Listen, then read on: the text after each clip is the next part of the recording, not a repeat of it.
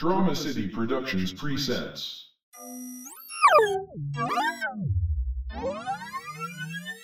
Immersion rigged now online. Welcome nerd. Now generating episode 57.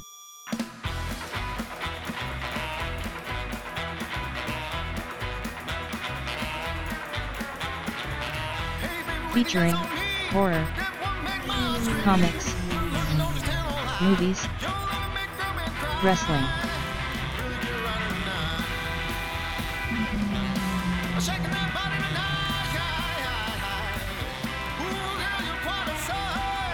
Full immersion begins in 3, 2, 1. Hey, this is Christian. Hey, this is Damon. This is the Amazing Nerd Show. Holy fucking trailers, Batman. We've got a lot of fucking trailers. Yeah, it was to talk NFL about. weekend. That's right. Super Bowl. NFL. Super Bowl weekend. Spoken like someone who does not like sports. Nope. That's fine, Christian. I was watching for the commercials this year, so that's okay. I didn't watch it all. If the Bears aren't in it, I don't fucking give a I shit, repeatedly honestly, hit refresh because I was waiting for a Star Wars trailer to drop. Yeah. We didn't get a Star Wars trailer, No, but we got a lot of other trailers. So, one of which was the new Avengers trailer. Some people move on, but not us.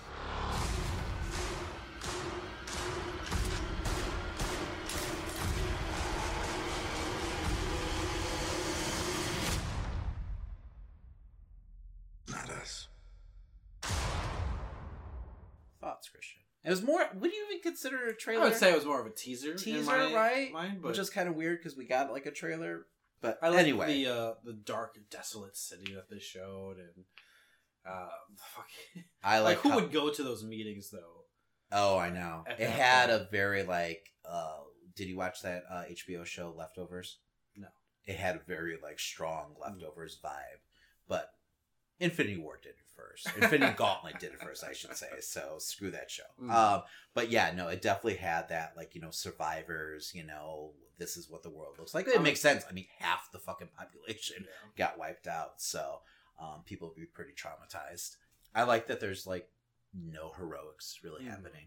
And that it's just like these people like completely in the state of mourning, really trying to like figure out what the fuck to do. It seems like in the teaser that you've got them like starting to like put together a plan or something, or come together as a team. Have you heard like the speculation that people have been like CGI'd out?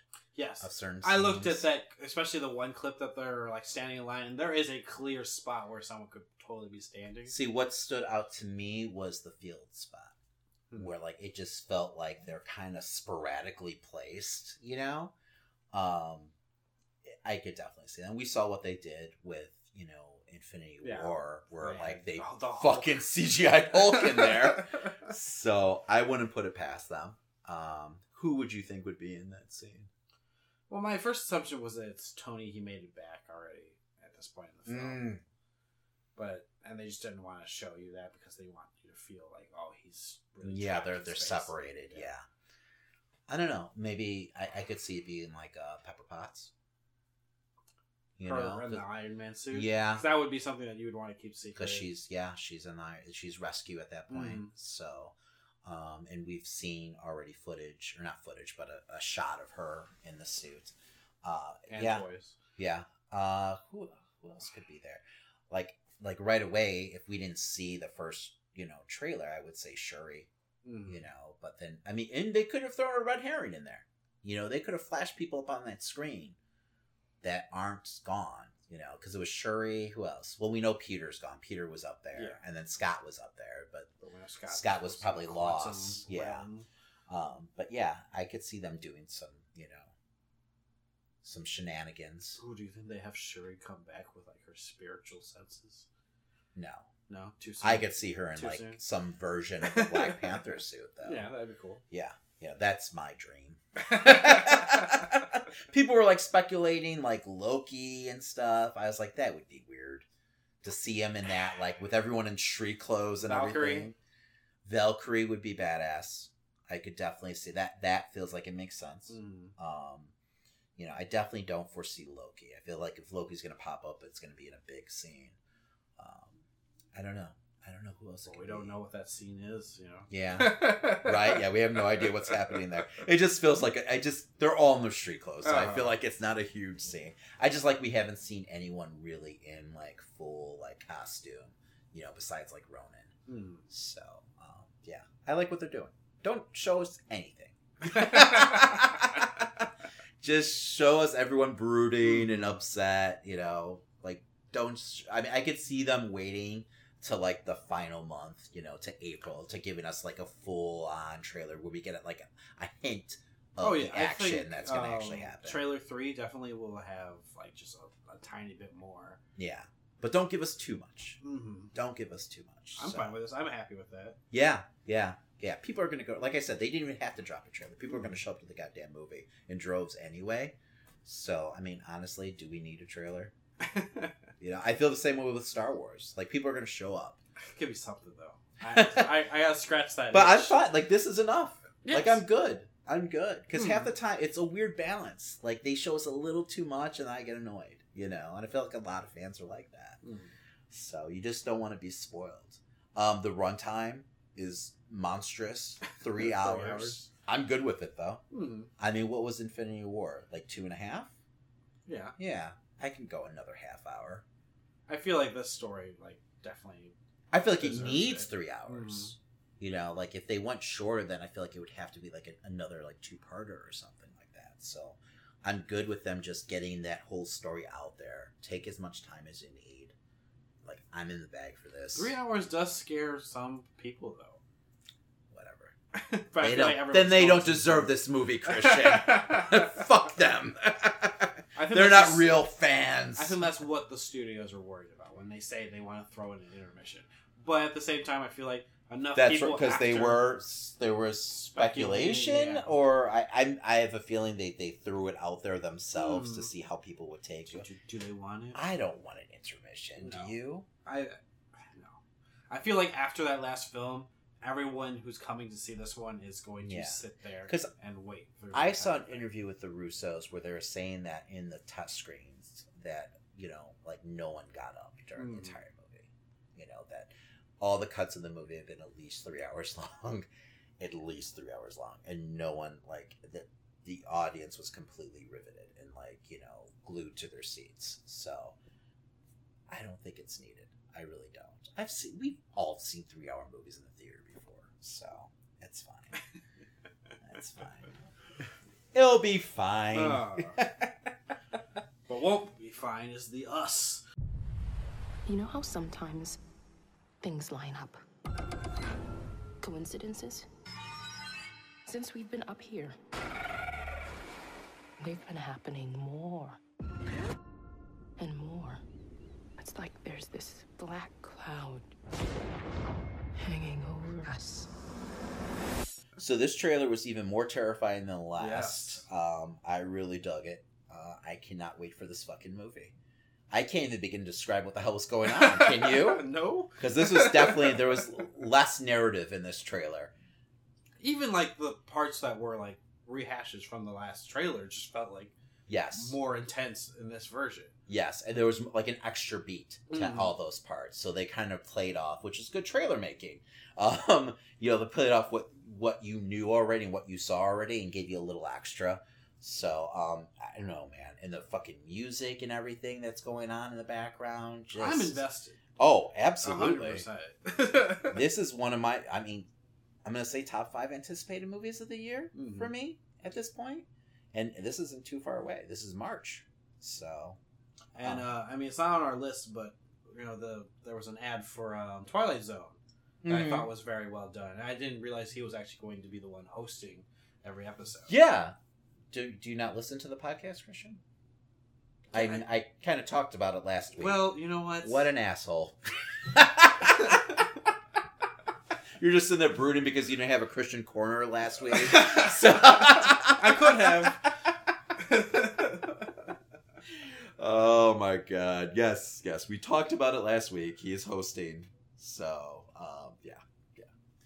Well, he did a good job of hosting in the trailer. In the trailer, yeah, it was a very clever trailer too, like having it take place during the Super Bowl and everything, and showing like that empty arena and how weird that is. Well done. So, and I'm never gonna see the show because it's on that fucking CBS streaming service, so it doesn't fucking matter. I guess. I mean, hopefully they actually release it on like Blu-ray at some point or something. I mean, Netflix takes forever to release any of their shows on like Blu-ray.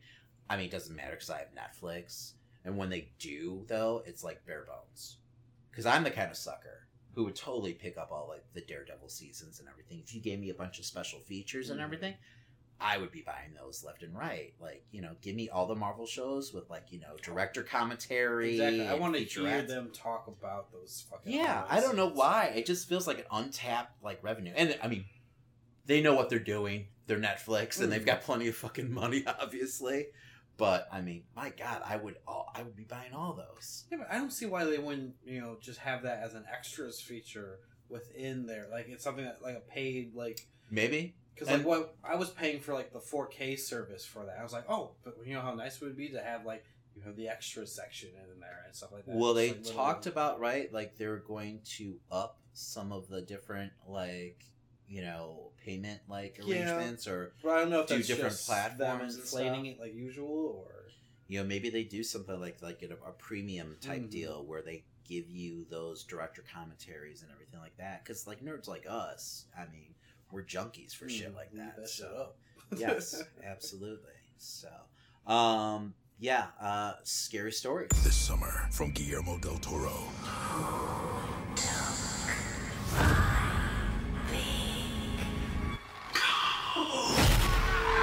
Scary stories to tell in the dark. Had like multiple teasers throughout the whole thing. What did you think of those? At first, especially since I was just like on YouTube looking this stuff up, I only saw like a 15-second clip and I was like, this is it. But what we do get of it, I mean, it's fucking Guillermo to the finest, where he is making these creatures terrifying as fuck. I was so happy. It actually looks scary. Yes. Like, this is definitely not Goosebumps or whatever, this isn't for kids, even though it was a kid's book originally, those crazy 80s. This is definitely going to be a horror movie. I do love how, like, I don't know, how loyal they were to the art, like how true they stayed to it and everything, like in creating, what we saw at least on screen. So, I mean, that shit looked terrifying. And even the poster, they didn't have the Scarecrow Herald, in any of the trailers, but that poster, I mean, looks very much like the artwork, from the book. So, I'm glad that they really like calmed a lot of my fears for this movie and everything. I mean, if there's anyone to trust, it's him at this point. Absolutely. And it wasn't like heavily like CGI'd or anything. You could tell there was some practical effects happening. That little spider leg fucking popping out of the pimple. Oh my God. So, and it feels like it's gonna be an anthology to me. Yeah. Right? Especially that scene felt like, Well, I mean, we'll see when we get an actual full trailer.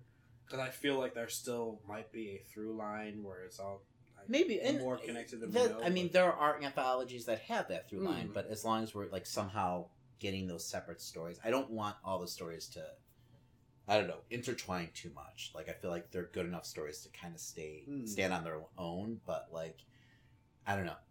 I feel like when you have too much of a common like through line, a narrative running through, it might water down some of those stories. Introducing characters that don't necessarily belong or anything like that. I mean, I get you want it to make sense, but, it's okay just to have, like, people, like, sit around a campfire. It's got to be turned into a 5-part franchise. That is Hollywood nowadays. With 3 spin-offs. Yes, and everything has to be explained. Yes. So, God damn it. But yeah, what else so today, we're recording this on Thursday, we got a Pet Sematary trailer, the second trailer. I know what you're thinking of doing. But they don't come back the same.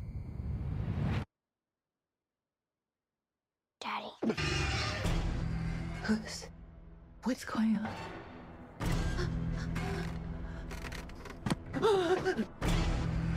Hug your daughter. I should never have shown you that place. Your child is not the only thing that will come back. The barrier is broken.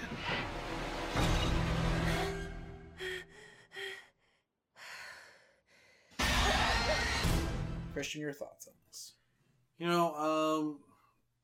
As a film standpoint, I think it'll be enjoyable, but for what it is, it does feel like a rehash of the original film, like too much. Like where I know it's a remake, but I shouldn't feel like it's like I almost got the same feeling of Dark Phoenix to Last Stand when I was watching this trailer. I was like, okay, I get what you're. Where it's like I've seen the scene before, like it felt a little shot for shot at times. Even though they do change elements. Yes. I think my problem with this, I felt like I saw too much. I was okay with them having, some of the like central moments in the movie, like, happening in this movie, like in the original movie happening in this movie. I'm fine with that.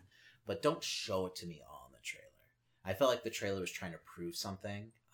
Too, like by showing us like certain, like, I don't know, there's role reversals happening here. Certain characters are, in, different roles, just kind of flipped around. Obviously, I mean, if people see the trailer, they know what I'm talking about. They've seen the original movie. In the original movie, the little boy Gage dies. It seems like in this movie, they're going the route of the sister dying. Which is, I guess it's a different take on the story. I don't know, like, how I feel about it. I feel like it's trying to flip that role just to be different, though. Like, I don't think there's a better story to be told. I feel like they're not going to change it that much. It's just going to be the fact that it's the little girl rather than the boy. See, but and that's for me, it's more terrifying to have, I don't know, for me, and, like, having that, like, 3-year-old die, and I mean, this sounds morbid because obviously if your 8-year-old 9-year-old dies, it's horrible too, but like it was just a bigger like loss, I mean, it was just soul crushing and everything. And the daughter plays a different role in the movie because with like, in the original movie, because she's kind of like, I don't know, she's got like this like sixth sense about everything that's going on. So I don't know where that whole storyline is going to go through. She's kind of like, she sees Pascal and she sees, kind of what's going on. She's warning mom, not to go back. Well, do you think they couldn't do that with the son? Well, he's really young though, so I don't know how they would go about that. But they always do the whole like, oh, he's a child, so he has more. Like the younger they are, the more that they are like with PSP. But he's literally like 3 years old. If you know 3-year-olds, which I do, I don't think they're going to be taking the 3-year-old very seriously. Where if a 9-year-old is saying something, it's a lot different. It just feels like it's change for change's sake, is what I don't like about it. And it definitely feels like some things are definitely getting shuffled around.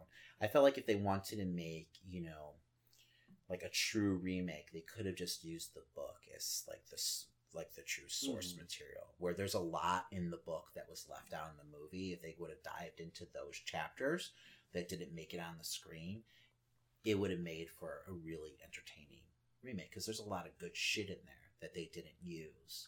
And I love the original. I mean, we still haven't seen the film, so we don't know. No, absolutely. And it still looked fucking creepy as all get out, but I don't know. I personally enjoyed the first trailer better because it had that just creepiness aspect throughout the entire And you didn't get, like I said, there was dread. There was a lot more emotion invoked from that, whereas this felt like I was watching any horror movie trailer. Yes. And once again, I felt like they showed you way too much. Especially if you've seen the original movie. You knew like key points of that movie, was being showed to you. Key points of the original were being shown to you. I don't know if it was supposed to be fan service or whatever. I just didn't enjoy it. And a lot of times, the director doesn't have a say in the trailer. And this might have been the case here. So, I don't know. So, but also onto more horror movie news.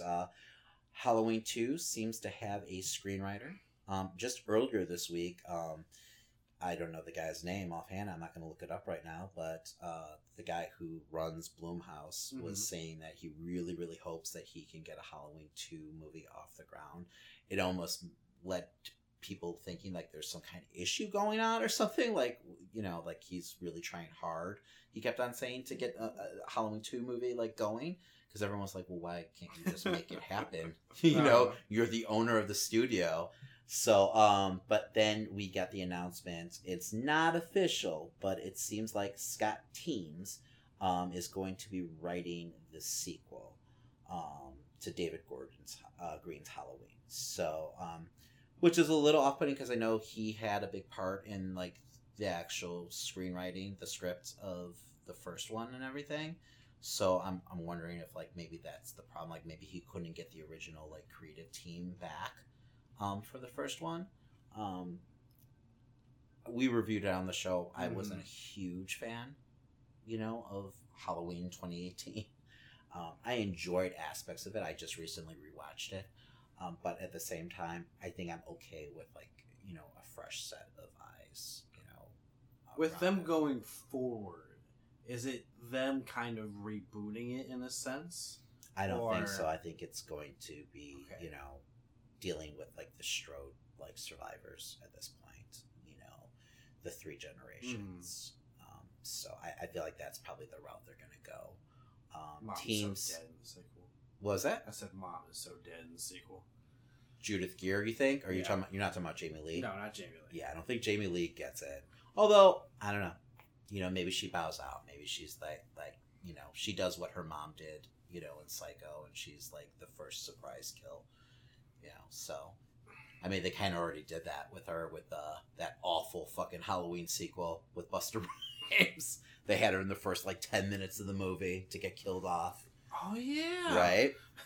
Yeah, I remember more about Busta Rhymes and the rest of the crew. Yeah, well, and that's funny because that part was okay, but then the rest of the movie happened, and it was just like, oh my god, what the fuck is this train wreck? What am I watching?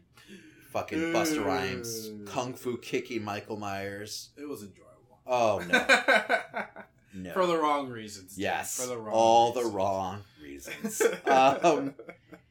So I'm okay with them like having a new like creative mind behind it. Scott Teems is supposed to be working on some other Stephen King projects for Blumhouse right now. I guess they're doing Firestarter, doing like a remake of Firestarter. And then there was another project, another book of his that he's like did the script for, a book that I've never heard of. So they're all about Stephen King right now, apparently, which I mean, rightfully so. So we'll see. I'm sure there'll be tons more news to come, you know, shortly about the project. Would you rather them go in the original sequels route where it's more like they're kicking up the violence, kicking up, you know, a lot of... I felt like there's plenty of violence in this one. I don't know if I need more violence. Honestly, for me, I'd wish they'd just start fresh. You know, and it could be this version of Michael, but just have him like, you know, stalking a new family or something. You know, I don't need the Strodes anymore. I don't need Laurie anymore. But I was saying that from, you know, before, you know, Halloween 2018. So, well, I feel like... I don't feel like Jamie Lee needs to be part of it for it to be a good sequel. Well, he's a character who's just walking around killing people. Yeah. And you can just tell a story where you get a good, you know, final girl, you know, a good protagonist for him to stalk, and the movie does itself. Exactly. Really. It really makes itself. He can literally set himself on anyone. Exactly. You just remake that mood and everything. You get that tension and that suspense going, and, you know, you have the template. It's the first fucking movie. That's all you have to do. So, and I don't have a problem with a lot of the sequels, honestly, but I was really hoping to get more of that, you know, the original Halloween with the, you know, 2018 movie. It just didn't happen. So it is what it is. It felt like they were remaking more of the sequels than the actual original movie, you know, and like almost like certain scenes felt like it was straight from like some of the sequels, which was weird. But anyway, I'm not reviewing that movie again. So Bob Iger came out. He runs. He's running Disney, I believe. So I should probably know his name. But he came out and he definitively said Deadpool is going to be rated R. God damn it. He didn't say God damn it, but he should have. He was probably thinking it. Yeah. Shut up, fanboys. Relax, nerds. Didn't we already announce this as soon as they... It was not real. Like, he kind of said it, but not like this straightforward, I guess. And he said that it's going to, like, a lot of these rated R movies are going to be branded Fox. So you're not going to get the, Cinderella's castle before, the movie, title. But that'd be enjoyable. You have Deadpool, like, hanging like a dead body outside the I'm castle. sure they'll make some kind of joke. Oh. But yeah, so there will be rated R movies, Which is fine. Fox. And yeah, absolutely. I think that's the market that you they're couldn't, kind of missing. Well, a lot of people started getting scared when they did the whole, Deadpool, Once Upon a Time Deadpool, or whatever they did, over Christmas. So they thought that they were kind of testing the waters, how that would work. Money. Yeah, it's just money. It was really just literally Fox trying to do another cash grab, which is fine. It sounds like it was entertaining. So, and I'm sure at one point I'll own it. But yeah, no, it really, it's good to hear him actually say, though, they're because you also have like properties like Aliens and shit like that need to be fucking rated R. So, so it's nice to hear him like clarify the whole situation. So, speaking of clarification, Lauren Schuler Donner, who was once the like big time like producer behind the X films, came out and kind of like clarified some things that was going on with the whole X-verse in Fox. She officially said that all those X movies are on hold except for the ones that are in the can. She didn't necessarily confirm that New Mutants is going to Hulu, but she did say that they're kind of fighting that battle now. That it sounded like there was a chance that could happen, unfortunately, which she said would be a shame because they put so much into that movie, and they do. She felt like it was unwarranted, but yeah. But she said everything else is very much on hold, not happening at this point. But she also confirmed that that they are looking to cast. Disney is looking to cast a new, younger Wolverine, which I think we all kind of knew at this point. I wouldn't think they would go with like an older guy because then just get fucking Hugh Jackman back. Are you disappointed that there isn't a chance that Hugh Jackman would be coming back? Not at this point. I felt like Logan was a good end to his story, so I feel like that's the perfect like swan song exactly for him. So I'm fine with him like riding off into the sunset at this point. It just sucks that Venom has Tom Hardy. Exactly, because that was my next question. Who would you cast as Wolverine? It was always my first choice, but yeah, I don't know. Tom Hardy's exactly who I wanted. Doesn't mean he can't do it. No, but Venom's not officially part of the MCU. But it made enough money, damn it. It made but sequel. Disney doesn't care. Kevin Feige doesn't care. If he wants his man, he's going to get his man. So, but yeah, no, they're not going to get that. That's unfortunate, because he'd be the perfect fucking Wolverine. Is there anyone else that you can think of that would really fit that role? For me, it's John Bernthal, which you mentioned before. I feel like that's, a perfect fit. But I don't know if they want to do that because he was the Punisher, But, I mean, once again, it's not like they ever used any of those Netflix characters. The show's obviously canceled at this point, so I don't know. But I feel like that's, spot on. Well, and with them looking for casting, how far out are we on them putting the X-Men, starting to add X-Men into the Marvel Universe? It feels like they're gonna go with like the sprinkle approach, and like slowly build to it. So I mean, I could see a lot of like little cameos happening and everything. Totally that would be like their first Easter eggs. Like how they introduced Nick Fury and Iron Man. It's just like a random appearance at the very end. Yes. Out of nowhere. Yes. I feel like they're going to be a lot of end credit scenes or just a lot of like small things dropped, like, well, with the mutant epidemic that's happening or something like that, just out of nowhere. We'll see Spider-Man swinging across the city and there's Xavier's mansion in the middle of Central Park for no reason. That'd be a little jarring. But maybe like a kid with like an Xavier Institute like sweatshirt or something like that, stuff like that. Little things that they could start, planting those seeds, and then, we'll get a full blown, X-Men film out of it. So, I'm saying we're probably like 3 to 4 years, off. They'll be teasing it before then, but before we get a full, fledged film out of it, I feel like it's going to be 3 or 4 years at least. I'm excited. I mean, I'm excited to see what Marvel does with X-Men. Yeah. Yeah, no, I am too. But I'm still waiting for Dr. Doom, though. That's a big role, though, to fill, though. Mm-hmm. Hugh Jackman left some big shoes to fill. He owned it. So, it's going to be rough. Do you go with a no-name actor? As long as he's like a acting actor, sure, fine. A well-acting actor. I couldn't think of the words. As long as he's good at his craft, I agree. Yes. Yeah, he's got to definitely be good at his craft. But yeah, it's got to be. Yeah, if they're going younger too, that'll be interesting. Like he doesn't have to be too young now. He could be in his mid-30s. He doesn't have to be because I've never imagined a Logan at 16 or something. For me, no, I don't think they go that young, but I could see them doing like a 20-year-old Logan. Just because the way his aging process works and everything. Yes, they did it with the Ultimate Universe's Logan. Wolverine, where he was kind of played younger. I don't think I want to see that. No. So, but yeah. What about Rick Grimes? What's Andrew Lincoln? Andrew Lincoln? I don't know. He's a little older though. He's probably at least in his upper 30s. I would think.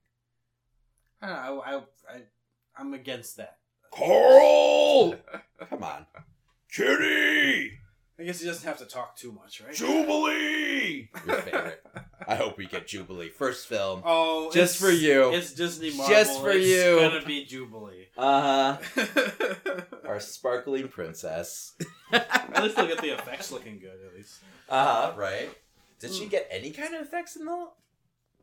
I don't think... Did she even use her powers in the last I don't film? think so. She was barely in it. She was in a lot of the trailer and poster shit. I believe that they cut out a lot of the teens in the second film. Yeah. Apocalypse or whatever. Whatever. Let's not talk that film again. Just gonna ruin the show. What else do we have, Christian? We have some Star Wars speculation. That's what this show does. Well, first off, we have to start with the amazing title that Damon loves so much. It was speculated, leaked almost. A Reddit post, of course, saw a little link with a different change of the name, those copyright laws and everything that they put in. It was Balance of the Force. Yawn. David, but that gets me excited because, I'm all like, I get want to see why. the Grey Jedi Yes, story. I understand, the whole concept of the title. It's just, I don't know, man. That's, the most beige, boring, bland title that they could possibly think of. But I also feel like it fits the speculated story that... You could be more clever with it. I guess. The Balance of the Force. I don't know, man. Balance is an action. You need something more there. That's not just balance. No. I don't know.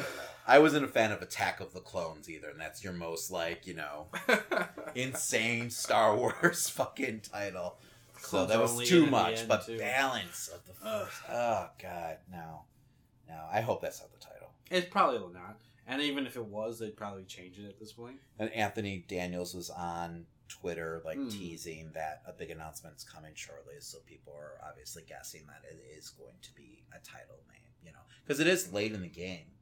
With Force Awakens, it was actually announced a year and a half out, right?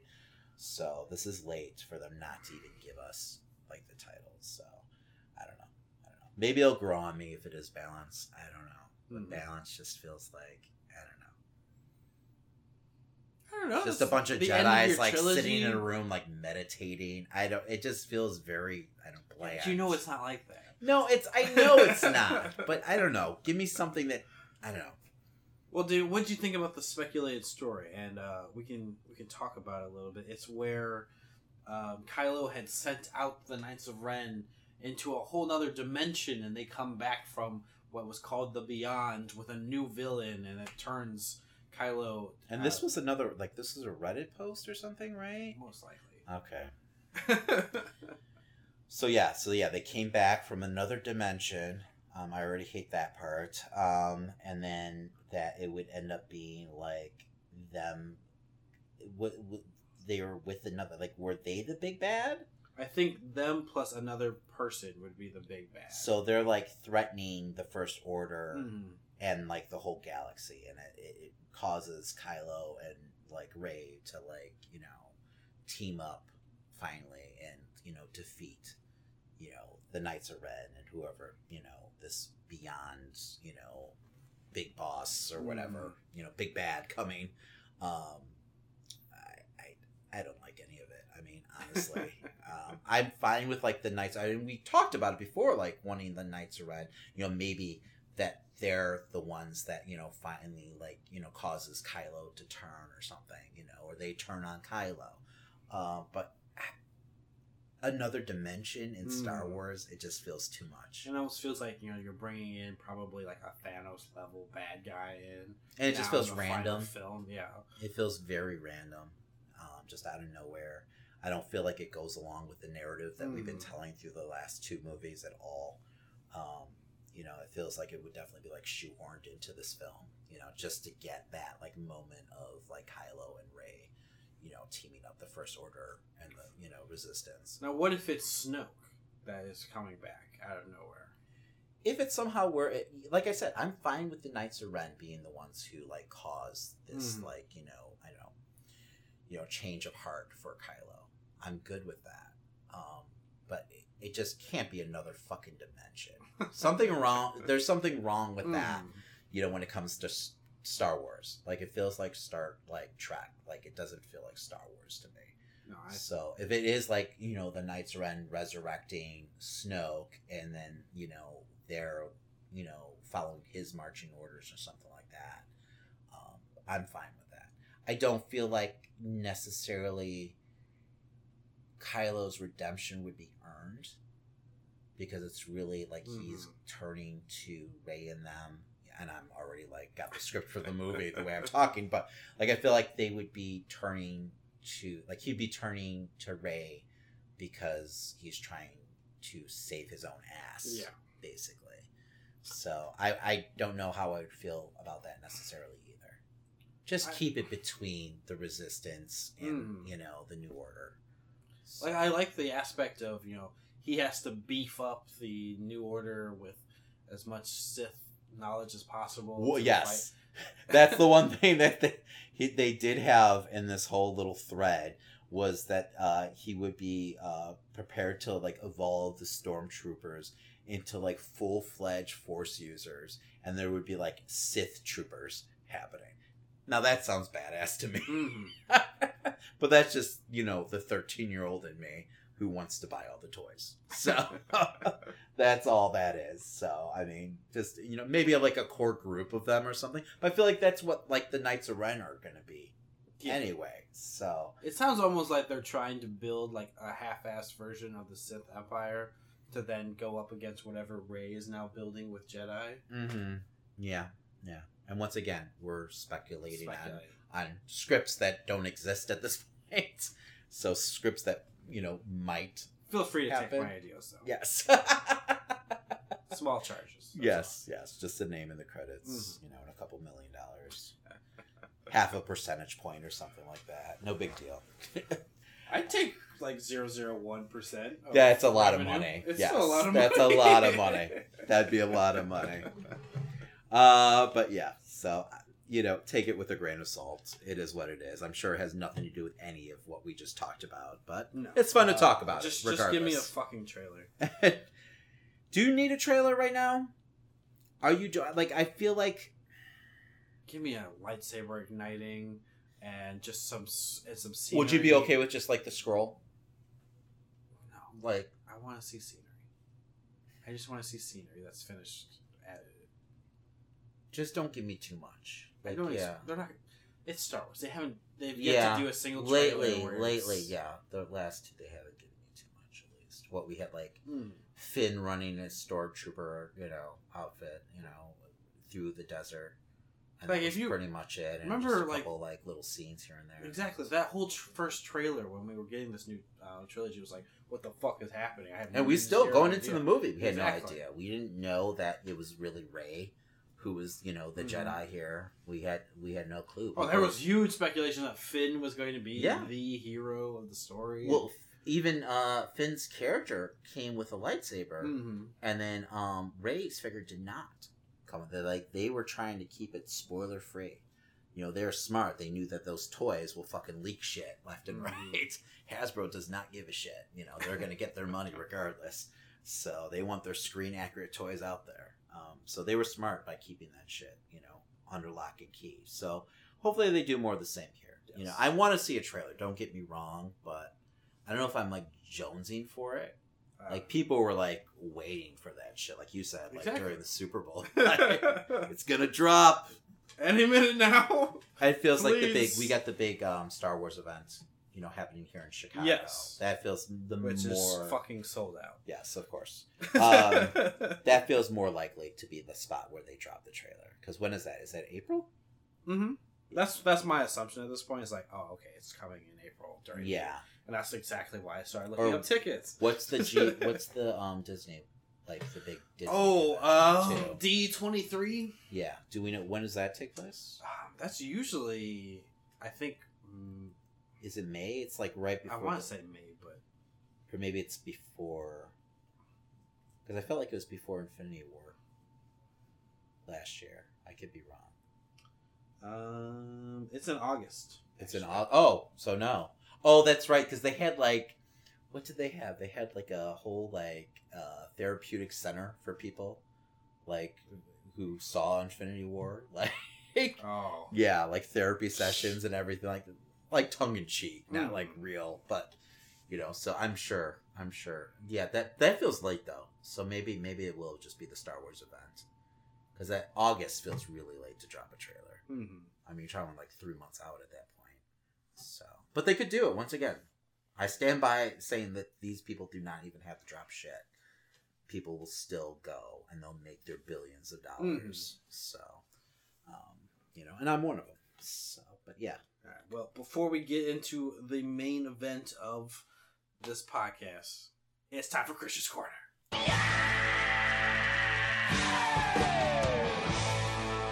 All right, cue the music. No, it's already happened, Tim. It's already happened. So recently, last weekend was the public season finale of Rooster Teeth's fucking Ruby, and fucking Ruby, is that the title? Yeah. Okay, I love it. Fucking A Ruby. Yes. No. RWBY, pronounced Ruby. Okay. I get it, man. You don't get it. But you don't know Ruby like I know Ruby. I'm a fucking huge fanatic. My whole phone is themed Ruby at this point. Yeah, it's just one of my fandoms. But yeah, I wanted to just do a quick review because I did this last year pretty much. It's kind of just catching up because last year I gave season 5 a bit of a harsher review. That's right, I do remember that because it's. What they did wrong was, they focused a lot. I mean, it's not technically the worst thing in the world. They focused a lot on character development. But the thing that brought people into the show was the action sequences. And there wasn't enough of that at the end. Yes. That season felt very flat with having people just standing around, talking about fighting, then having all the fighting off screen while you're watching someone else deal with something. Mm-hmm. And it's just, big people moments. Reacting. Yeah, people reacting rather than action. Volume 6 answered a lot of my, problems that I had with Volume 5, where it kept those great, character building moments, but also found a way to put in the action sequences that we had loved in the first few volumes. And another thing that Volume 5 had done correct was made those action sequences very story relevant, where they weren't just fighting to be fighting set for fun and stuff like that. Mm-hmm. There was really well done. We have Blake versus Ilya, which is a super emotional fight where their best friends turned against each other. and they're kind of going at each other, but they don't want to be. One's actually in love with the other character, and we don't know it just yet. And it's kind of just like involving while they're also dealing with their powers. They're both like going invisible, and it all ties into their emotions. It's all very well done. But the rest of the season doesn't have anything like that. Okay. It's just so like, why didn't they do that? So Volume 6 definitely handles that a lot better. Okay. Where each fight seemed to have an emotional reason behind it. Even the ones that were just for fucking coolness were very story relevant and still like kept the watcher engaged. It wasn't just like people just fighting on the screen. Volume 6 is definitely, I would say, story-wise, it's slower than I would say any of the other ones have been, but it's a journey one where they're just going from one place to another, and you're getting important elements to the world but not too much, like, oh, this character dies and this something happened. It's not too much big stuff, but it's enough where it's still in very important season. Was the story enough to carry the season? Yes. Okay. Absolutely. I'm not going to spoil the big things that happen, but this is very important to the world as a whole and kind of growing these characters. A lot of these characters become a lot more mature because of this season, where the last two was more of like them dealing with their PTSD from all the war that they had just been in and everything. This kind of them finally having resolution on top of that, and then we can finally get to the next big battle of whatever they're going to be doing. And it did a lot of fan service for people that like Bumblebee, which is my fucking favorite ship of the show. Shipping is when you want two characters to be together. Yes, I know what shipping is, Christian. Thank you. I'm not that old. I didn't think you actually meant a fucking ship. So, okay. So, I take it you enjoyed it more than you did last season. Yes. How does it rank compared to the other seasons, previous seasons? I would definitely... I think this has been my second favorite season of the entire show. Wow, okay. Volume 3 was extremely strong and was like, kind of felt like them, really getting a grasp of what they wanted for the show. But this ranks up there then. Yes. Wow, okay.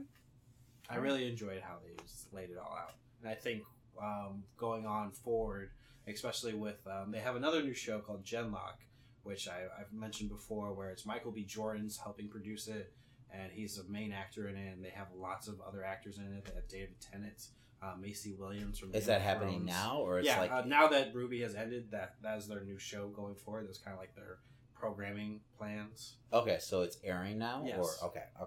So now that they have kind of like a production going on, more money coming in, I'm assuming Ruby will only grow further because of that. And I'm hoping as long as they keep the story elements going, be good. The only big thing else that came out of this, the only big news really, one of the voice actors, Vic Mignogna, I don't know how to say his last name, but he is one of the big main characters of the show. He's had some accusations come out against him for sexual assault and stuff like that. Sexual harassment, sorry. Okay. And Rooster Teeth has decided to cut ties with him, as well as many other anime companies have decided to just stop working with him. Okay. So they're not even playing around with that. Yeah, and when it comes to voice acting for anime, I mean, it's a very small pool. So, I mean, he's done voices for huge characters like Eric Aldrich for Full Metal Alchemist and stuff like that. There's other... So the accusations shows. must be pretty serious for them to cut ties that quickly. So, well, that's unfortunate. So, yeah, all right, man. Is that it for your corner? That is it for my corner this week. We have to get into a movie review because Damon saw a movie this weekend. I did. I saw Piercing, which is a movie that we just recently previewed. Yes. And this is by Nicholas Pesh. And I actually believe that's how you say his name. So I went and tried to find exactly how you pronounce his name. I'm tired of slaughtering everyone's name during this podcast. And this is actually, I did not know this at the time of previewing it, but this is actually based on a novel by a Japanese writer named Ryu Murakami. He wrote the novel that was adapted into the film Audition. So if that makes any sense, which is a great, like, huge, like, cult classic Japanese film. If you have not seen it, definitely check it out. But like after watching this movie, you could definitely see that, you know, oh, absolutely, this is, you could see that this exists in the same world or in the same imagination of this guy. So it's very much in that vein. This is a quirky little movie about a psychopath. You know, so I'll read the little blurb here. A man kisses his wife and baby goodbye and seemingly heads away on business with a plan to check into a hotel, call an escort service, and kill an unsuspecting prostitute. So you start this film off with the unnerving scene of a man holding a knife over a baby. That's how the movie starts off. Okay. Yeah, I'm like, what the fuck am I watching right now? Pretty intense, you know, but the director does a great job of like building that tension in the scene. Maybe lasts a minute, but you definitely know what the man is thinking, you know, holding this knife over this child, and you're like, oh my god, what the fuck am I watching? Is credits just rolling at this time, or no, okay. it's like the first scene, so it's right after the credits and everything. So, but yeah, it's a pretty intense opening, but you know what movie you're in right from the get-go, like with the scene following, he's like sitting there talking to his wife and everything. And you can kind of see like him holding it together and everything. But at one point the baby actually talks to him, you know, so this movie is very dreamlike, you know, almost hypnotic at times, where you don't know what's real and what's not real, what's in his head. So it does have that. I think when we saw the trailer, we felt like, oh, this feels very like American Psycho almost. It does have those qualities to it. But at the same time, I really did enjoy like all the performances in this movie. Christopher Abbott does a fantastic job as this meticulous psychopath, just trying to like plan like this big kill. It's a very simple movie though. Like that's really it. Like that's the movie in a nutshell. So he's very like anal retentive and everything. You're watching him like plan out everything, like going through a full like dress rehearsal in his hotel room, from like walking through like the first opening conversation to like how he's gonna set her up and how he's gonna actually kill her. He's going through all the motions, but the director does this fun thing where they have like all the sound effects happening while he's like miming everything that's happening. So but you could tell like, you know, he's just that like, you know, uptight kind of like anal prick. Is it all through voiceover? Is it like him in his head? Or... no, he's literally talking to himself. Okay. Like he's literally, it's not in his head, it's just like him kind of talking to himself. But like there's parts where he's like kind of like dismembering the body and everything like that, and you can hear him sawing. Like you hear like the sawing noise as he's doing the motion and everything. You know, he's like timing everything. So when this prostitute shows up and she's completely off her fucking rocker, it completely throws him off his game. And she's probably crazier than he is. This will be pretty much like spoiler free, because you can get all that really from the trailer. So, but Pesh has a lot of like Hitchcock in him, which is weird to say, just with like a lot of the way he works, like the camera and everything, and the way he builds scenes. Stylistically, he feels very Tarantino too. You know, there's this weird kind of vibe going through this whole movie where it feels like swanky in a way. I don't even know if that's a word. But you know, there's this whole like, it's very stylish. You know, like just the whole movie. It has this weird like offbeat jazz playing through the whole movie. It's timeless, where you don't know where it could exist. It could be in the 60s, it could be, you know, in the 50s, or it could be now. Just like the, you know, appliances feel wrong, like the phones all feel very retro and everything. But like I think the cars are kind of modern though at the same time. So they use a lot of like models and everything too for like the city. So like when they're doing these like big shots, they're like totally models and everything, but it's like off-putting. It really kind of sets like the mood for the movie. And most of it, you says, is in the hotel room. Yeah, most of it takes place in a couple like key spots, but when there's a few scenes that are outside. It feels small. It feels very contained. But it sets the mood. It really does. But yeah. But it really is just this weird, quirky movie that is well done. It feels Japanese. It does have a lot of like Japanese like nuances to it. So, but it's not made by the Japanese, so that's a little strange too. I don't know. It has another director. It really reminds me of Wes Anderson. Oh, okay.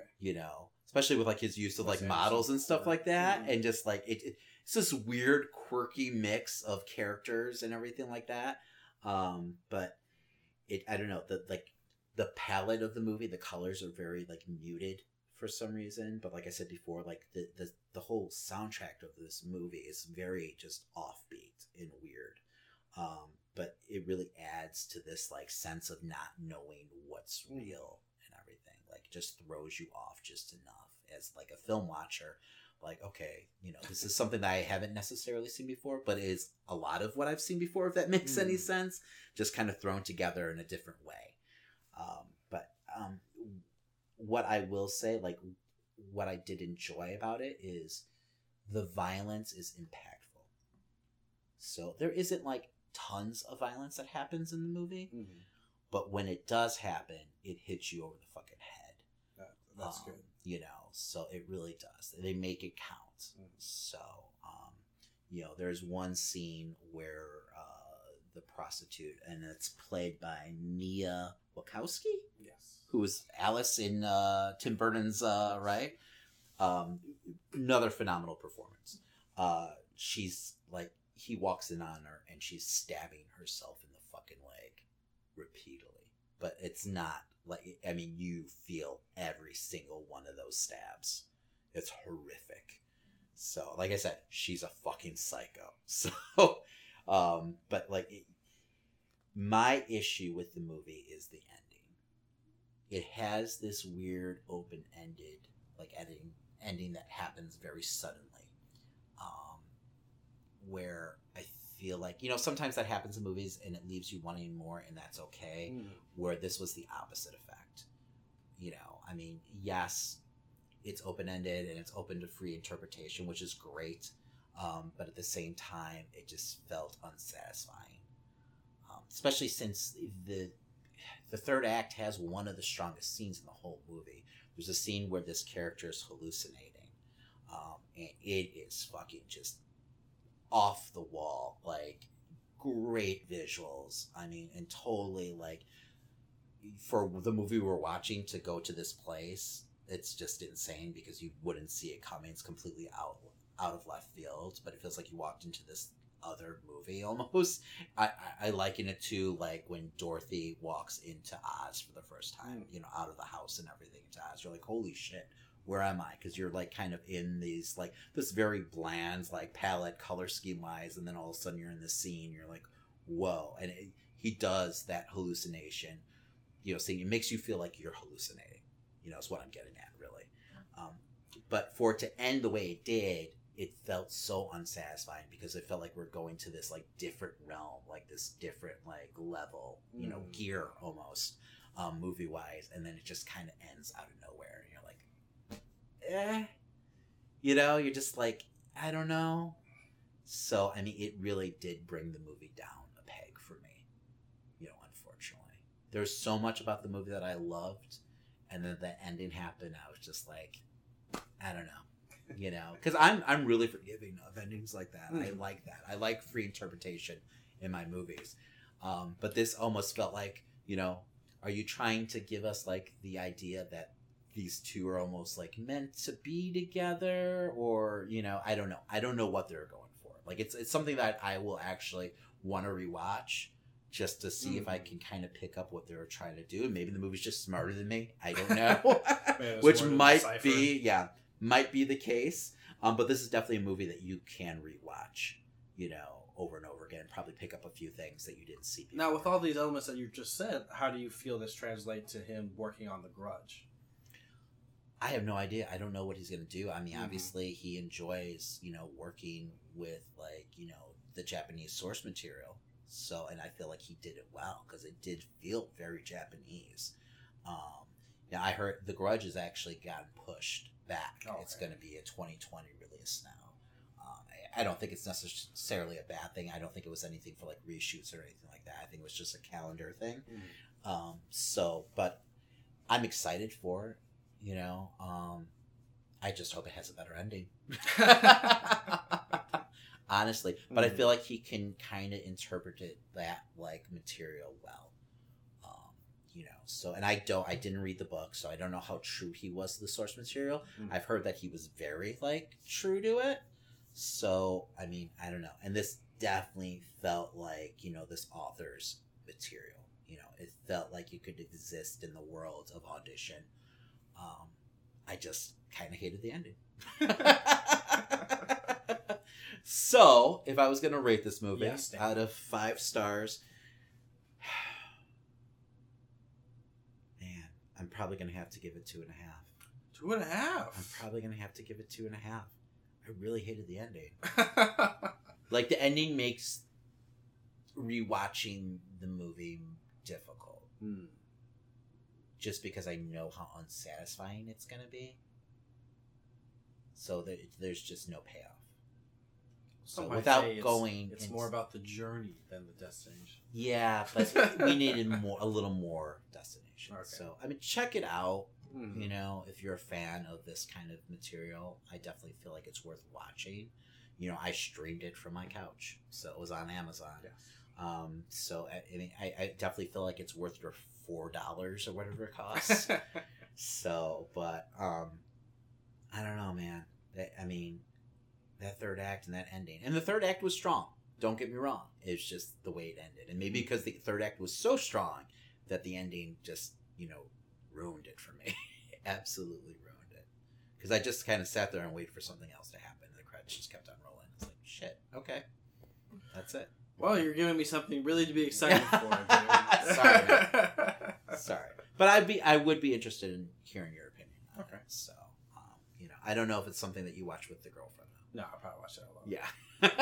Wait for her to go to work. So, but all right. Well, that's going to do it for my corner, asshole. All right, Dan, we've got to go on to comics. All right. So this week we're going to get into some Avengers with Avengers number 14. That's right. We got a whole lot of fucking vampires this week, right? The War of Vampires begins. Transylvania is burning. As vampire civil war throws the world into chaos, the mysterious Shadow Colonel and his squad of undead revolutionaries have one burning question on their murderous minds. Where is Dracula? And if the Avengers find him first, will the Lord of the Damned be friend or foe? How do you feel about this? This was great. I really enjoyed this. I it's something fresh and different for the Avengers. I felt like I haven't seen the Avengers and vampires together in a long time. So I don't know if I've ever seen Avengers, playing around in the vampire world in the Marvel Universe. So I dug this. I thought it was very action packed, cinematic. I thought it was very simple storyline that was going on. Yeah. Nothing too overly complex. I want to know more about the Shadow Colonel. Yes. I thought that his whole interesting new players, his goon squad that he's got around him. I was like, what the hell's with this Ghost Rider, Skullhead, Lockheed creature that he has with him? So yeah, no, I love the opening scene with the whole council storming the castle, if you will.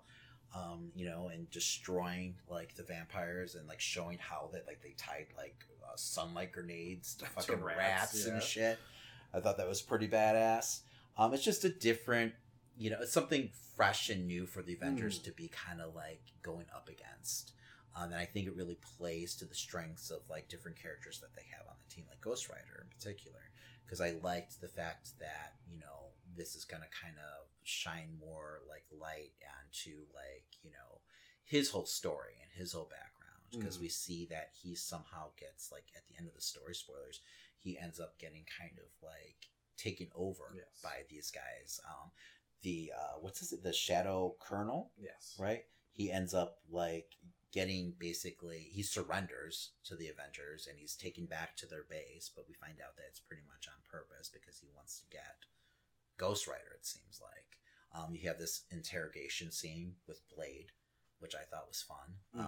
You know, but you get Robbie like full of like self-doubt and everything and yelling at his car when he's like battling the vampires earlier in the issue. He sees this little like demon boy creature. My assumption was immediately it's Mephisto. Yes, fucking with him, right? That's what I was kind of thinking too. But like putting doubt in his head, calling him a monster, and that he really belongs on their side, it seems like. And you know, like, what are you? You know, you are like the living embodiment of like hellfire.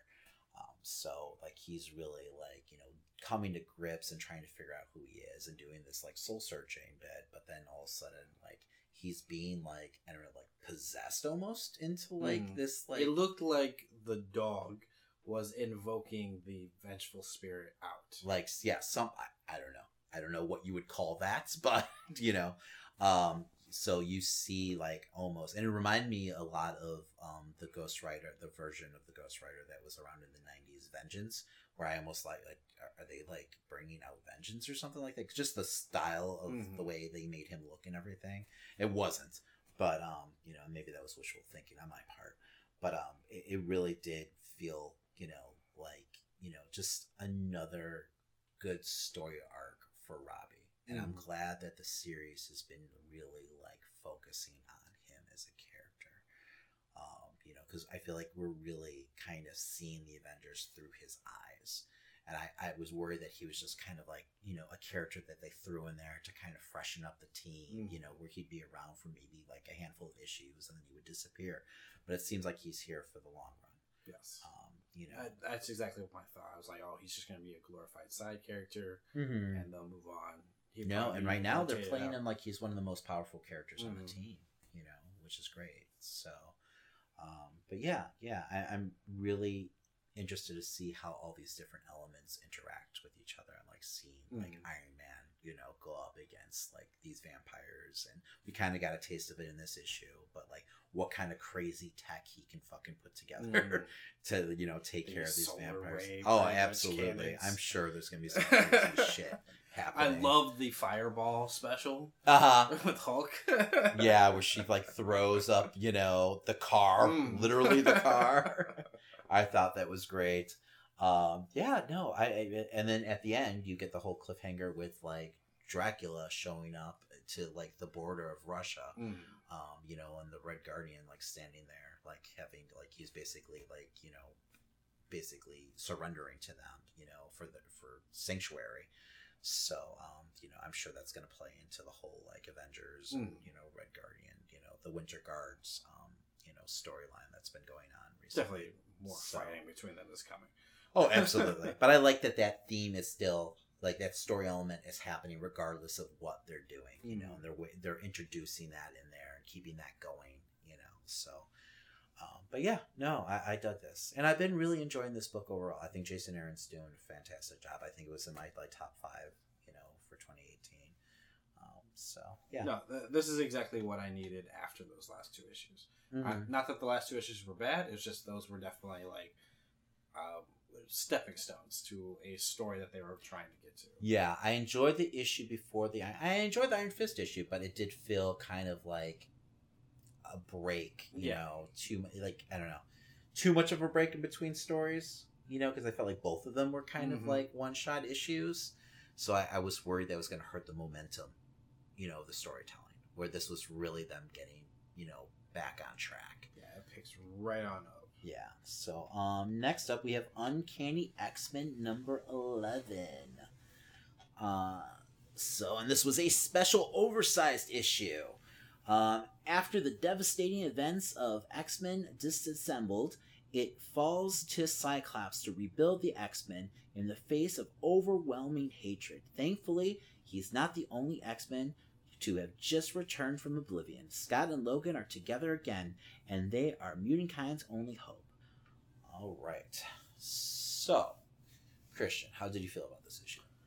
I felt like this was exactly where it needed to be, like, start it. Like, for me, it was like the author had been, writing all these storylines up to this point.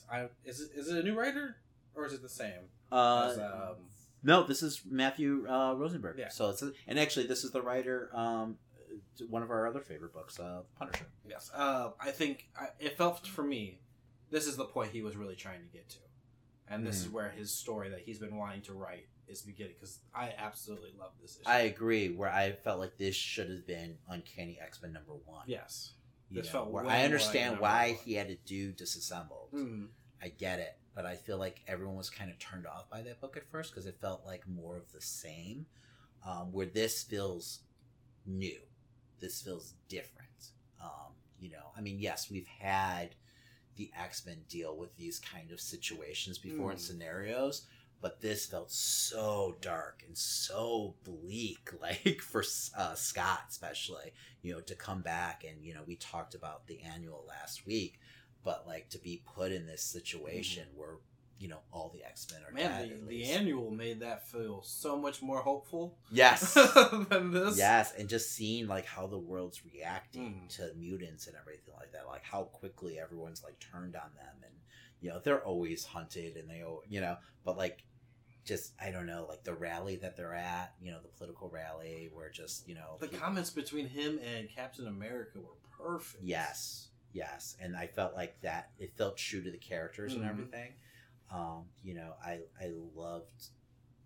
loved hearing Cyclops' perspective because it felt real. Not so much in the vein of the Cyclops that we've gotten over the last couple years, but like, the Cyclops that like I grew up knowing, how he would react to that situation and everything. Where, he's mourning his species and he's still refusing to give up, where he makes that call, on camera, to the media for, anyone who wants to, help him rebuild, to meet him where it all started. I thought that was great. But then for him to go to that field and be approached by all those different like factions, all the different hate groups and everything, the ones and, the Reavers show up and everything, but then to have fucking Wolverine, coming and bailing his ass out was a great moment, cinematic, if you will. So, and that was like the first part of the book, it was all Cyclops' perspective. How did you feel about Wolverine's perspective? Because we got basically 3 different perspectives, in this book. I enjoyed Wolverine's perspective. I like that it was definitely simple down, and I like that it's not, because I don't know exactly where we are with the Return of Wolverine storyline. No, we got to catch up.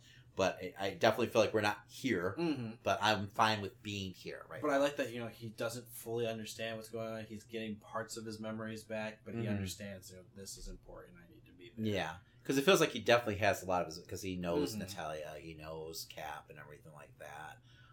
But yeah, he's definitely struggling with who he is right now, where he doesn't want to necessarily do this hero thing anymore, but he's drawn to it because, he feels like, it almost feels like he owes it to Scott, in the X-Men. But yeah, I did like seeing his perspective. Now, what did you think about Blindfolds? Loved it. Yeah. It feels like, Mr. Miracle? No, Mr. Manhattan, but gone wrong.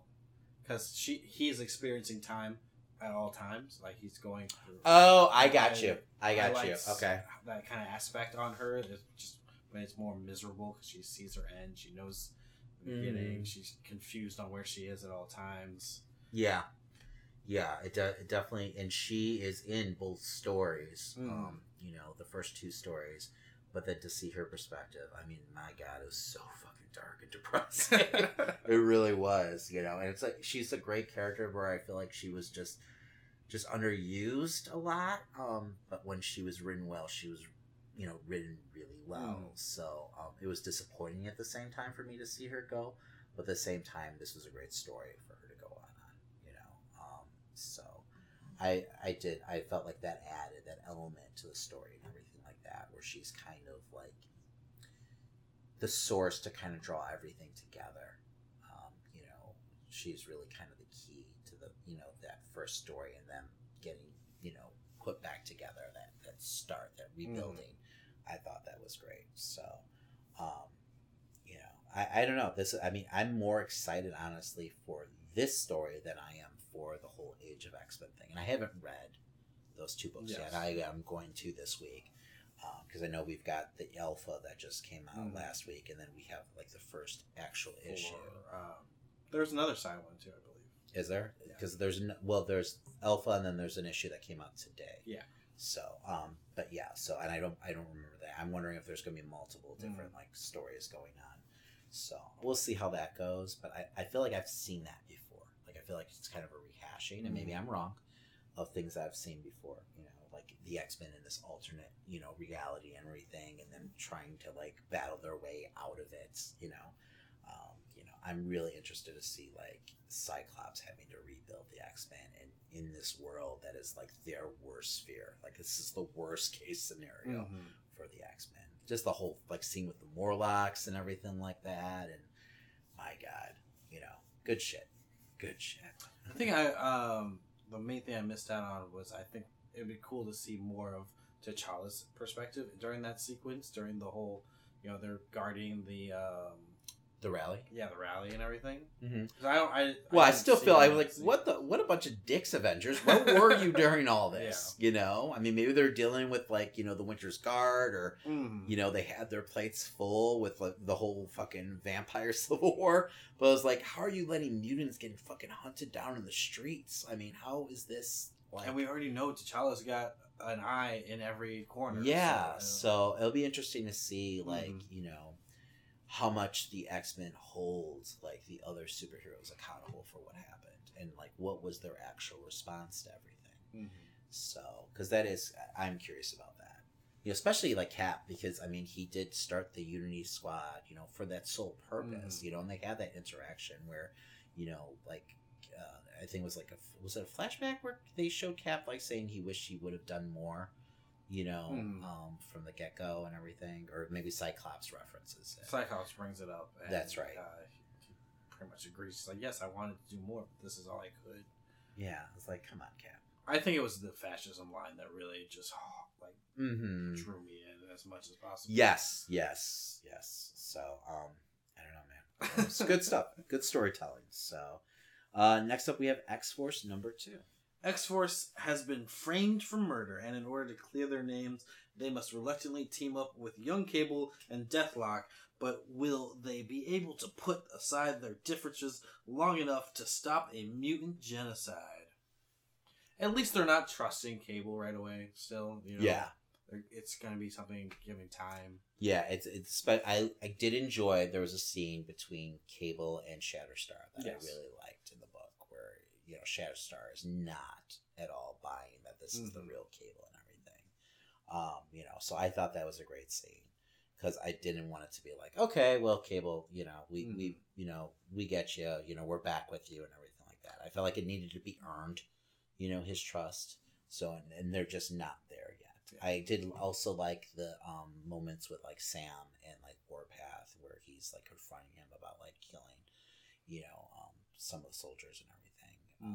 I thought that was a good moment. I felt like it stayed true to Sam's character, because I feel like Sam doesn't really have a place on this team anymore.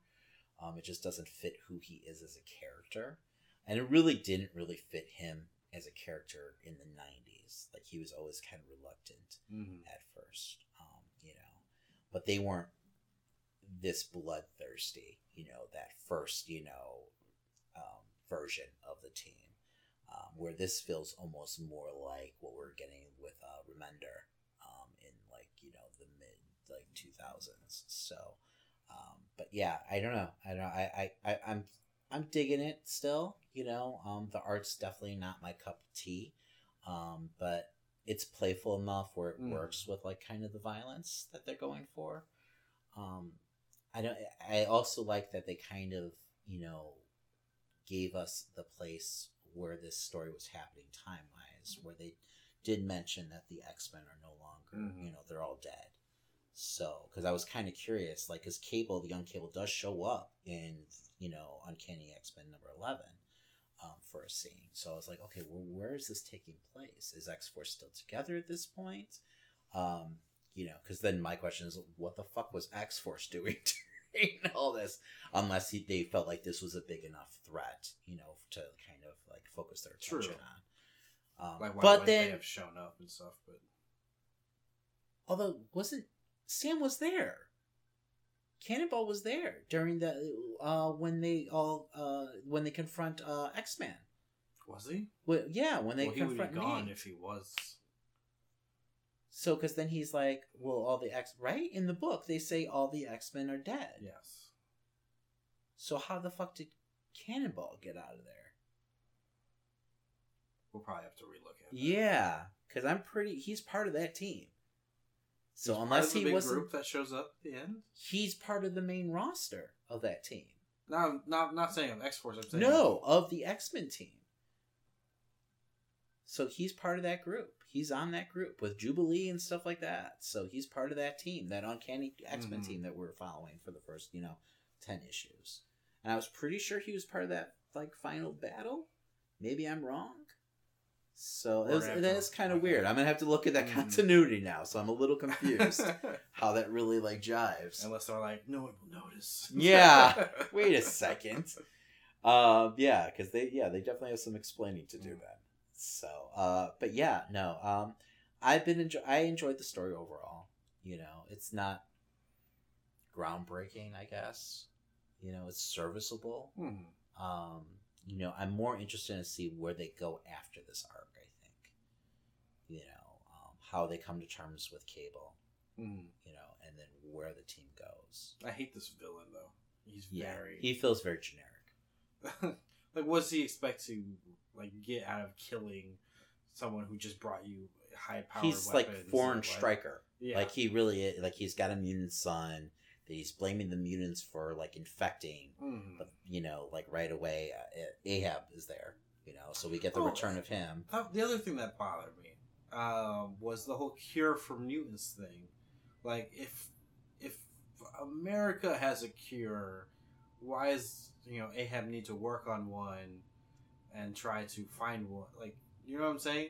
Mm-hmm. Shouldn't there be a vaccine then that he could technically use on his son? It might kill him, but... Yeah, you're right, because he has Ahab working on a cure and everything, unless we're wrong about the timeline here, But I swear Nate, young Cable talks about the X-Men all being it very dead. much felt like, they're all gone, and we're lucky to be here. And I thought that's why they were running away at that time. I don't know. Yeah, no, I am confused. Because if that is true, you would think Ahab would not have to work on this cure, that they would be able to get this cure easily. They also, they positioned Ahab as way more of a threat in that storyline, where to see him now, all of my hounds have been easily just captured or killed. Yeah, it's how is this small country able to capture all your... The X-Men couldn't handle them, but your little country... I mean, I guess they have all these crazy weapons and shit. But it does feel a little like what's going on, unless Ahab is working some kind of angle and using him for something else. So I don't know. We'll see. Yeah, some big plot holes there. So, now I'm definitely gonna have to reread the issue. Thanks a lot. I don't have enough comics to read this week. But yeah, it's interesting. So, but yeah, I enjoyed it though. I mean, I just didn't talking about it. I'm really putting the pieces together. Wait a second, how the fuck is Cannonball there? All right. Well, anyway, back to another Matthew Rosenberg book, The Punisher, number 7. So let's read the blurb. Let the Punisher fit the crime. Can Zemo's bid to turn... Is it Baglia? Oh, I don't know. Malaysia, Bagu? I mean, it's a made-up country. Into a legitimate nation withstand the Punisher? One chance does the rule of law have in a land full of outlaws. Frank Castle is notoriously hard to kill, but the entire nation of super criminals might just do it. Oh, this in that nation is like a nation that was like run by like mercenaries and shit like that. It was like a safe haven. So Frank, got captured, by Nick Fury, and he turned him over to Zemo. Is it the real Nick Fury? Yeah, I think so. But I think Frank, because he speculates in the comic that he probably was hoping that they'd either kill each other or Frank would kill Zemo for him by sending him there. So he gets himself captured. Zemo tortures him for a while, and then sends him to this prison, where Frank is just demolishing fucking Hydra agents left and right. These guards are just not learning their lesson at all. It seems like he gave them a chance though, and the guards keep antagonizing. Yeah, but he kind of likes it. So I did, and this was actually the issue prior. I did like the scene where Zemo is like torturing him, and he carves the fucking deadhead skull into his fucking chest. I also like the elements where it's Zemo's dealing with all the politics of what he's trying to accomplish here, failing terribly. And he's just like, okay, I get to go torture Punisher, and it's going to change my day, and it'll be fine. Yes. This was definitely, I don't know, it felt like a different story all of a sudden. I felt like the change of pace was abrupt almost with the last 2 issues of this book. It wasn't a bad thing. It just, I don't know, we were in this like total like thrill ride of a comic, those first like 4 or 5 issues, and then all of a sudden for it to like become this almost like prison drama. The last 2, just kind of out of nowhere. It's definitely slowed down. Like this issue alone, I felt like, wow, this is nowhere near what we've been getting the last few. But yes, it still has the same humor. It still has a lot of. Yes, no, I'm willing to wait. I mean, it's one chapter in a bigger story, so I'm fine with it. I'm curious to see what happens with the whole like Sister Mercy character. Who's does she call herself the warden? She's not actually the warden of the prison, but like who has this role in the prison, who seems to be trying to like lead this uprising.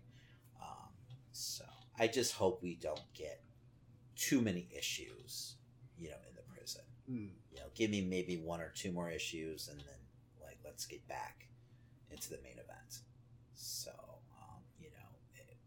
I feel like if this leads to bigger things, I'm fine with it. But I can't have like 6 issues, with Frank, in handcuffs, beating the shit out of fucking Hydra guards. So, but I feel like I trust, Rosenberg at this point, with everything that he did with those first 5 issues of Punisher, where, he won't keep it at this, like, slow pace for long. So. It's been a thrill ride from start to finish. Yeah. Absolutely. Well, that's going to do it for comics. Yep, and then we're going to get into that wrestling. That's right. Time for the Squared Circle. Hey folks, Brandon Fisher here, the host of Sack 'em Up Sundays, the show that talks about everything and fucking nothing. That's the best opening to a Christmas special ever, is talking about the accidental N-bomb, like right out the fucking gate. Brought to you by 2 people who don't know what the hell they're talking about. Why are we eating the audience? Join us each week as myself and Dipsy D go down some of the deepest rabbit holes. He shoots himself in the dick and shit. It's like, Grinch, put it down. Papa Dog had one. Ask the hard-hitting questions. Why do you think Santa did not stop the Holocaust? And learn the truth once and for all. But at the end of the day, you have to know who you are. You're a fucking potato. You're a fucking potato. Aliens orchestrated 9/11. They fucking went Independence Day on that bitch. That's it. They green beam on that bitch. They orchestrated 9/11 so that we would enter into the forever war with the Middle East, which would ultimately wipe out humanity, so that the aliens could then come on in and reclaim planet Earth, which used to be theirs. You can join us each week for more hilarious bullshit over at DramaCityProductions.com. Oh man, we need a mop. It's about to get messy.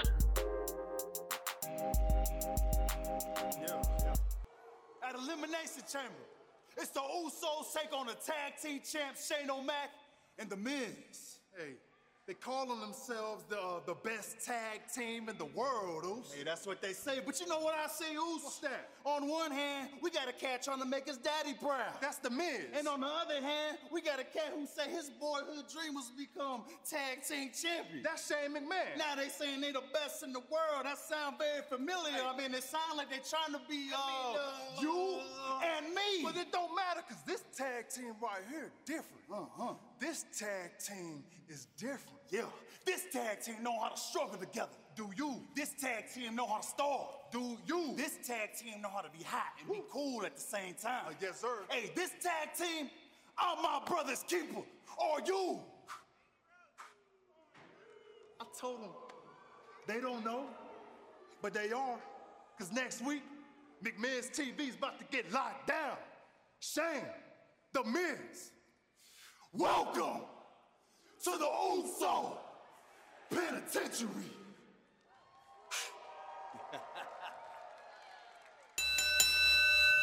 All right, Damon, we're 2 weeks away from Elimination Chamber. What's going on in wrestling this week? Stone Cold Becky Lynch. Oh, yeah. Knee brace and all. March into the ring and sitting toe-to-toe with Stephanie McMahon. I'm half expecting her to show up next week with like a shaved head, I love an it. Irish beer in her hand. I love it. Let's do it. Maybe she rides a chair down the ramp just for fun. Yay. Be a different look. But yeah, no, it was a good segment. So yeah, McMahon came out, congratulate her and everything. Stephanie was not over the top heelish here at all. Just was kind of like seemed concerned at first about her knee. And then, basically said you need to get it checked out before we commit to you being in the main event. Obviously you're hiding something. Because we were left with that little cliffhanger last week where she was saying that, she doesn't want to see a trainer. So, this was kind of basically all that coming to a head. She said if she doesn't see it, we'd have to see the trainer. We'd have to have you suspended if you don't get cleared. And, she said, don't say it again. And she said it again. So she popped her in the face. So pretty much it. Cut and dry. It was a good segment, though. You could tell that they're putting all the focus on Becky. It was a great opening segment. And I think it did wonders for her. I think it answered a lot of fears with is Stephanie going to bury her and try to get herself over? Which Stephanie tends to do. Yes. It seems like Charlotte's going to that heel school now. That kind of happened on SmackDown. But yeah, she did not do that though. So I was happy to see that. She had her in the ring. She looked like a badass. She was taking on refs, on one leg and some road agents on one leg. So it was nice. Stephanie got her shot and then she did kick her in the knee, when she had her in the corner. So, but yeah, I thought it was a good segment. So what came next was her getting confronted by Ronda Rousey in the back. Ronda definitely felt more heelish to me here. She talked about protecting their, pay-per-view, their main events and everything, kind of taking it from a business side and everything. And, but still being this badass, telling her the only thing that's stopping me from destroying your face right now is, our main events. And so it seems like they're towing the line with her. They had her march out to the ring. Yeah, when she was out in the ring and she's saying, I don't care what these people are booing at me for. Yeah. I was that's heel. Yeah. That's straight heel. Yeah, it really did seem that way. But at first though, when she came out, she was smiling and shaking everyone's hands. So it was a little off-putting. And I don't know if they're testing the waters, kind of what's going on here. I'm not sure exactly what they're trying to do. I wish they're doing this thing with Becky where she kind of just smiles at people when they're talking, I noticed that to her, getting in her face and everything. But she's standing strong, but she just kind of smirks at them. I don't know. With Ronda, I want to hear her. Once again, I think I said it last episode where I want to see the Becky, that we're getting on Twitter, where she's cutting down people. We're not getting that so much anymore. I feel in the ring and on the mic. So, I don't like the just standing toe to toe and smirking at people. It just doesn't do enough for me. Not that she needs to get over anymore. She's obviously plenty over at this point. And then the whole McMahon stuff that will get her even more over. I mean, yeah, it does feel like a retrend of like everything that Stone Cold does, but it's kind of cool to see it, like, you know. I don't care. It works for him. It's gonna work. Yeah, for him. I guess. And this is the most committed to that because we've seen them kind of like, you know, I don't know, knight like a new wrestler, the new Stone Cold, and kind of give them that like, you know, them versus the Authority kind of angle before. But I feel like this is the most committed to that, and most like it's been well done. So we'll talk about what happened on SmackDown, you know, when we get there. But Ronda like took out 2 of the Riot Squad rather quickly. You know, I still hate seeing that regardless. It was 1-on-1 matches though, at least. It wasn't like, you know, a handicap match or anything crazy like that. Ruby refused to get in the ring at the end, but then kind of went backstage and kind of talked shit. I felt like they were kind of laying the groundwork for a possible match, you know, in between like now and WrestleMania. I could kind of see them maybe get like be a the good next opponent for her at the I think so. I think it'd be a good testing ground, and she could kind of say like, you know, you're kind of in the Becky Lynch model, so you know I'm going to treat you like I'm going to treat Becky Lynch. I just hope that they don't bury Ruby in the process. So, but it'll be, you know, a good spotlight for, you know, Ruby to showcase her talents and everything like that. What do you think? Do you want Ronda to be a complete heel? I mean, because I don't want this like, you know, wishy-washy kind of booking. Like, I don't want her walking down the ramp and like, you know, shaking everyone's hands and then getting in the ring and talking shit at the same time. Like, just go one way or the other. I wish she would just like take up the moniker of baddest woman on the planet and just march to the ring. You know, you don't need. It's just kind of weird booking because they're both supposed to be this badass character. So I'd almost want like Ronda to be like the corporate badass, you know, where she's thinking of, you know, the payoff at the same time. That's kind of what it felt like they're teasing here. You know, like a business person, but you know, I understand why they want to protect her image at the same time, but just go one way or the other. You know, don't do this 50-50 bullshit. If the crowd reaction continues to say the same, at WrestleMania, it's going to feel like Becky is face. And I know. I'm just so tired of them not committing to, like, I know. I think it's more PR shit. Like, they don't want to, like, you know, turn her completely. It just annoys me. You know, let her be, you know, if you feel like she's losing something crowd reaction-wise, let her be a full heel. She'll eventually, you know, be a huge face because of that later on. With this whole injury angle, do you think they go to a like almost non-sanctioned match for Mania? Like Becky refuses to get surgery or any type of thing, and I don't know. I mean, part of me's still scared that they're gonna try to sneak Charlotte in. I'm sure they're gonna tease that. I think they realize now that it's a lot of fans' fears, so I think they're going to work that a little. I think Becky's going to have to earn her way into the match again. You know, I could see her possibly having to face off against Charlotte, you know, or some crazy odds. Either at Mania, you know, like maybe in a singles match before she faces off almost Ronda. like Daniel Bryan style. Exactly. I could see that. Or at the pay-per-view beforehand, which I still don't know what fucking pay-per-view it is. Yeah. You know, it's Elimination Chamber, and then I have no way. Fastlane. I have no idea what it is. Yeah, something like Capital that. Punishment. Yeah. Insert generic pay-per-view name here. Yeah. So, but yeah, I don't know. I feel like it's going to be something where she has to earn that spot. I hope they're not throwing Charlotte in that match just because. I like the angle, though, that she's the glitch in the system. It's very much like what they did with Daniel Bryan. Like, oh, it's supposed to be set up for this way for Batista to be going against, you know, Triple H, you know, or Randy Orton. But, you know, then Daniel Bryan comes along, you know, and he's got to fight his way through. He's not, you know, the company guy. He's not the corporate guy. So it feels like they're kind of using a little Stone Cold and using a little Daniel Bryan at the same time, you know, which I'm fine with. Except they actually put Becky in the Royal Rumble match, you know, so, but I mean, well done. It could have been a lot worse. So, and it definitely, you know, gave her the spotlight and let her shine, you know, the way that she should, you know, in front of the crowd and everything. Because I felt like the last couple weeks, besides the Royal Rumble, I felt like she was kind of losing something.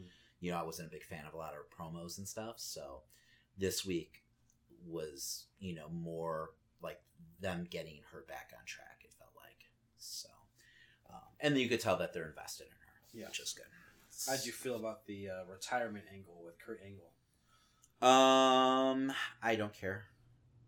I hate the way they're making him look right now. Mm-hmm. I hope there's some kind of payoff. I doubt that there will be, though. I don't trust them at this point.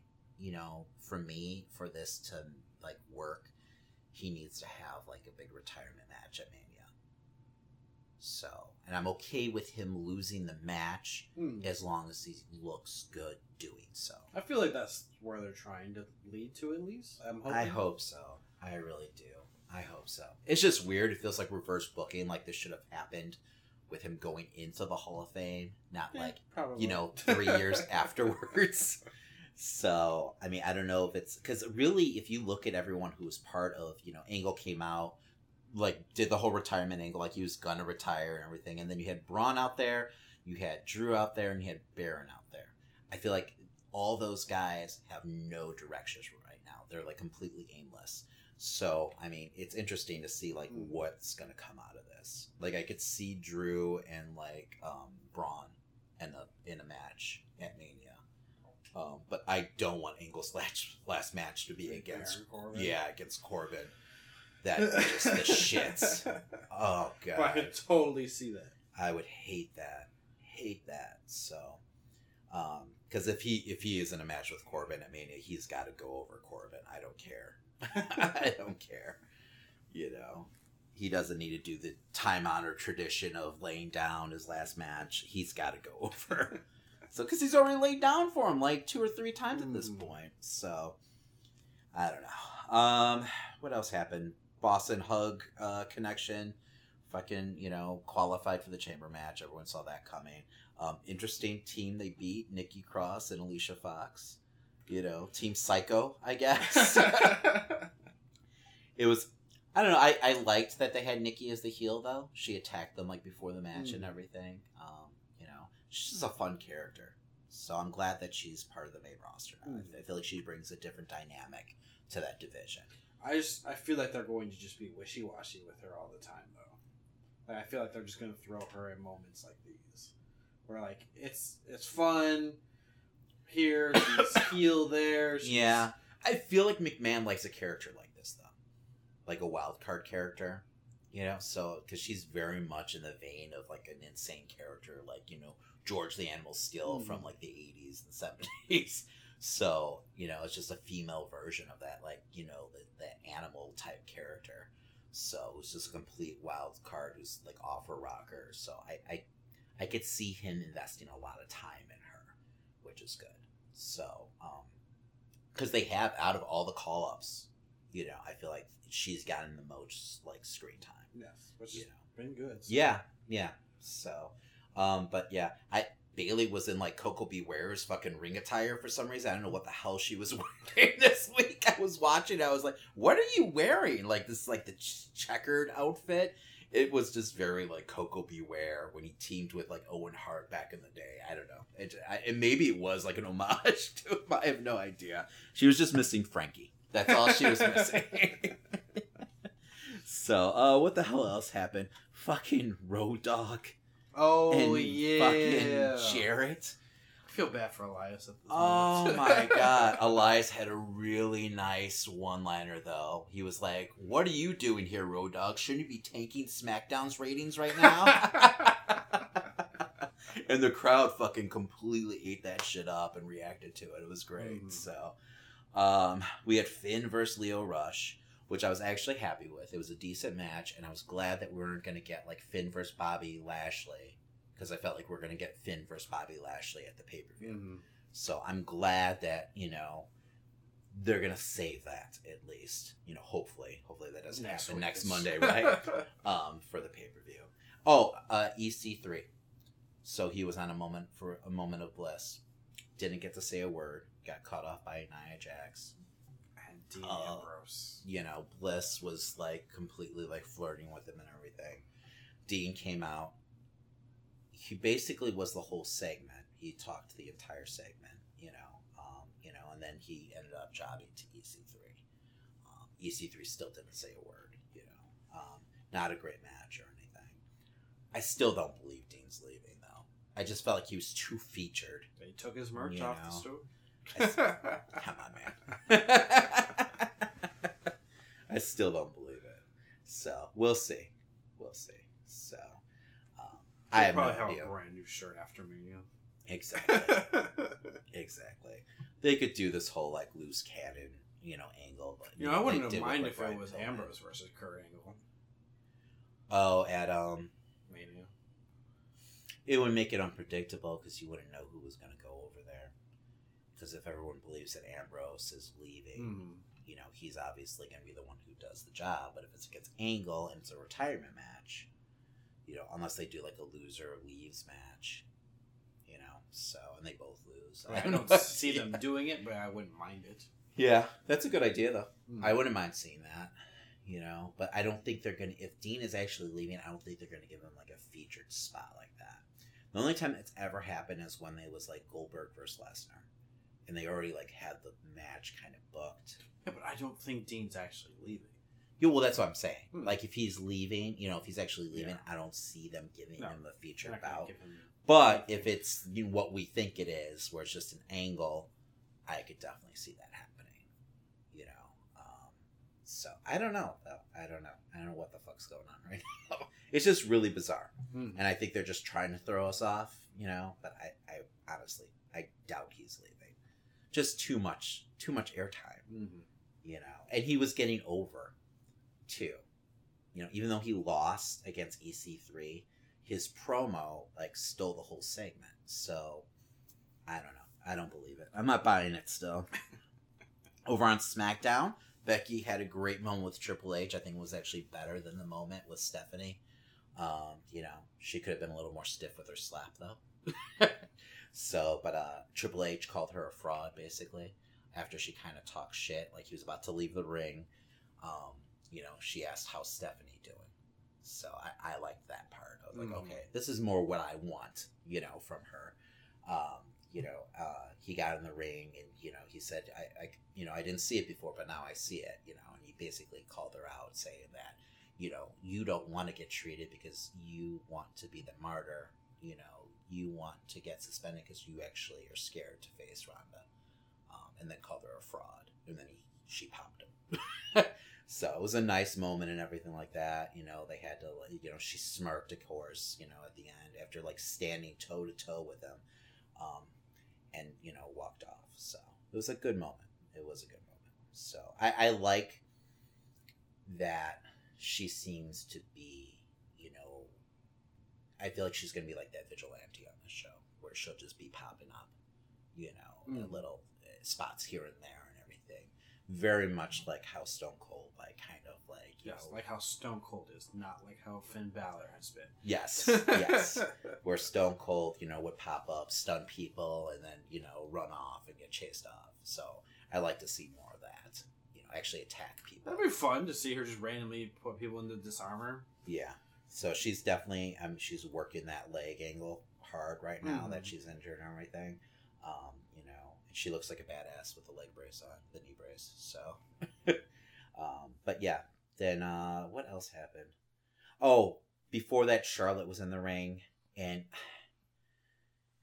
Charlotte is a heel. I like Charlotte as a heel, but I hate this thing that she does where she talks over people. It drives me nuts. It's very much what Stephanie does. You know, she tries to, like, overpower you by being louder. It's nice that they're allowing her to improv, because that's definitely what's happening. But, I don't know. It's too much. They need to pull it back. You know, you're not helping the angle. You know, you're supposed to be trying to get someone over, you know, especially in the position that Charlotte is in right now with the angle. So, I don't understand, you know, why they're kind of giving her that much free range. So, the club lost to, you know, Nakamura and Rusev. They need to leave. It's done.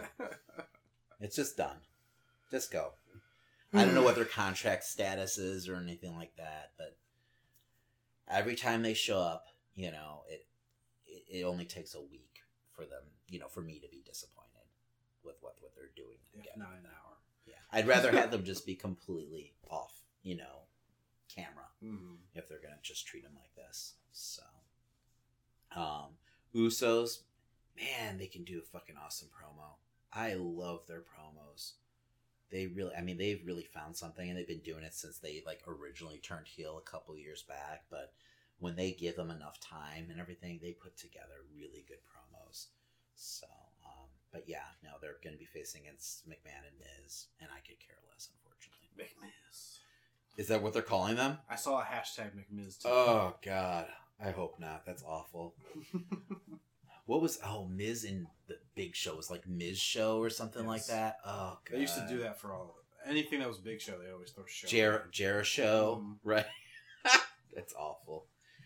Mustafa Ali and Orton had a really good match. Great RKO. Yeah, they're definitely behind Mustafa Ali. Mm-hmm.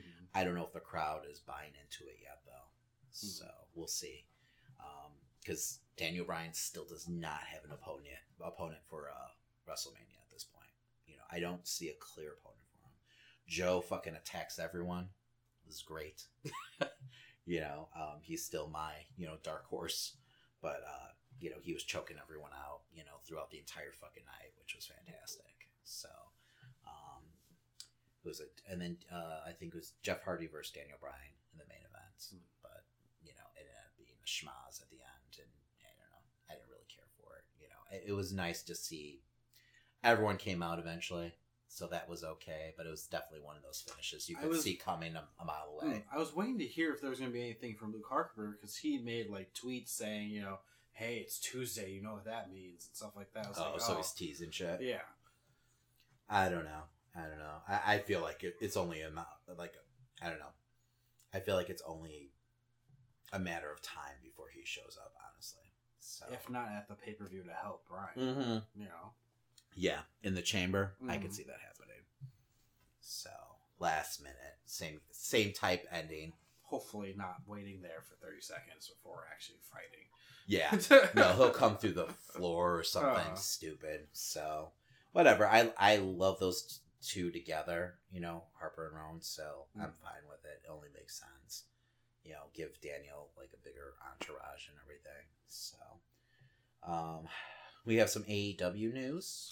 Yes, they had a big ticket announcement today. Mm-hmm. And what do they call it? Roster announcement too? It was something they were calling it. It was weird. It was weird, but I watched some of it. It was very clunky. Mm-hmm. It felt very indie for what they're going for. They're new at this too, though. Mm. They don't have the production team put together like WWE does or anything like that. But yeah, it just felt very the mic went out when Kenny showed up at the end when he was doing his little goodbye and everything. Just, I don't know. They need to work out those kinks. It was happening the whole time I was watching. Was it? Okay. It was just they kept switching microphones too, so it was whoever was doing sound would have to quickly adjust to a different microphone, and that just feels like stuff that's I don't know, Bush League. I feel like you could definitely that's something you should be able to figure out. You should be able to find or decent the day before. Yes, you should be able to find decent sound people. Yeah, So, but they'll get there. They'll get there, I'm sure. So they've got plenty of money behind them. So I feel like that's something that they won't be cheap on. I would hope, because it does make them feel small time when that shit happens. So, but yeah, we got Omega. We got the Lucha Brothers attacking the Young Bucks. So it seems like they're definitely gonna have a match. At Double or Nothing. And then Omega and Jericho went at it. Yeah.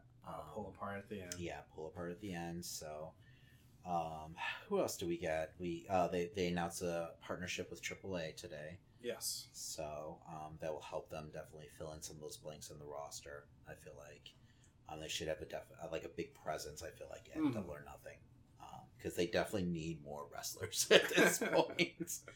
The tag team, the Best Friends, signed. Who else did we get? SCU had a pretty much open challenge to the Chinese company. Oh, okay. So they'll probably be facing someone from that company as well. Okay.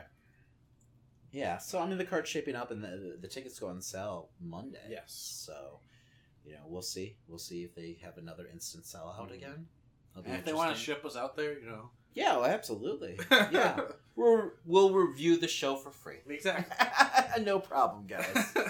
So, but yeah, I mean, I'm excited for it. I mean, definitely, it was cool seeing Omega out there and everything. He is like officially an executive vice president. I wish they would kind of keep that stuff behind the scenes. Like, I mean, it's fine if everyone knows, but I wish they wouldn't. I wish they would just kayfabe it a little, because I think storyline wise, it gets a little messy to have all these I feel like once upper management. I feel like they're going to feel like the authority. I feel like once production starts going through, they're not going to be using those titles at least. I hope so. I hope they keep it out of storyline. I know that maybe keep it tongue in cheek or something. So I did Cody does keep seeming to put an emphasis on this will be the most sports orientated wrestling show. I think that's interesting. Yeah. Especially there was rumors about was it Fox that picked up WWE for SmackDown? Yes. And they're going to have an after show going on. They want it to be more sports orientated Exactly. too. They want it to be filmed like a sporting event. And they don't want all the extras that almost football style for it. So they don't want to do McMahon's variety show, in between the matches and everything. So it definitely feels like they're going that route. And I think there's incentives, it is they want higher ratings out of them, so they can't just coast. So they're gonna have to. So I'm interested because they also announced the Superstar Shakeup.